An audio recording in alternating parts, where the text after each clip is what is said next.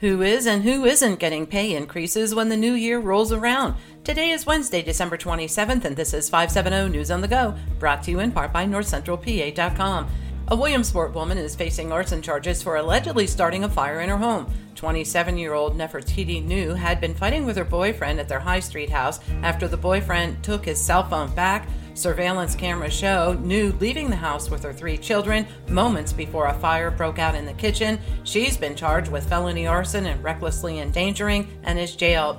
Geisinger has canceled building plans for Buckhorn, Columbia County. Officials told the Press Enterprise there have been changing needs. The health system purchased the land in 2021. State troopers out of the Montoursville barracks will be conducting roving patrols countywide during the New Year's Day holiday. DUI checkpoints will be set up at different locations where there have been a high number of crashes in the past involving impaired drivers. Extra patrols and checkpoints will be in place from 12:01 a.m. Friday until 11:59 p.m. Monday. For the first time in its 47-year-old history, the Adams County SPCA was empty going into the Christmas holiday, save for a stray cat. This year, the facility adopted out 598 animals. When the new year rolls around, 25 states will see their minimum wage increase. Pennsylvania is not among them, as the Commonwealth's minimum wage will remain at $7.25 an hour, or just over $15,000 a year. The federal poverty level for a family of 4 is $30,000 annually.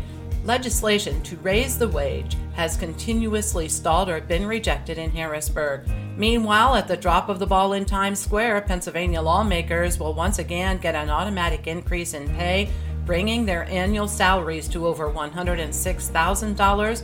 The increase makes them among the highest paid lawmakers in the nation.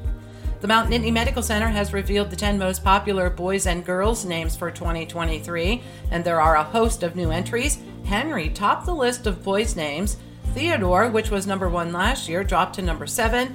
Those were the only 2 names that carried over from last year. New to this year were Oliver, Lincoln, Maverick, Noah, Owen, Asher, Bennett, and Cameron. Charlotte was number 9 last year. That name came in number 1 among girls' names. Amelia, Olivia, Emma, and Harper all returned this year, joining newcomers Lucy, Paisley, Abigail, Caroline, and Eleanor. And Central Pennsylvania will get some solid screen time in a Christmas movie scheduled for release next year. The film St. Nick of Bethlehem is based on the life of Alan Smith of Clearfield County. He began playing Santa and helping underprivileged children after the tremendous loss of his 23-year-old son. The filmmaker has been filming exterior shots in locations in Center, Blair, and Clearfield counties. St. Nick of Bethlehem is scheduled to be released in November of 2024. For the latest in news and events, head on over to NorthCentralPA.com. I'm Liz Brady, and you're up to date with 570 News on the Go.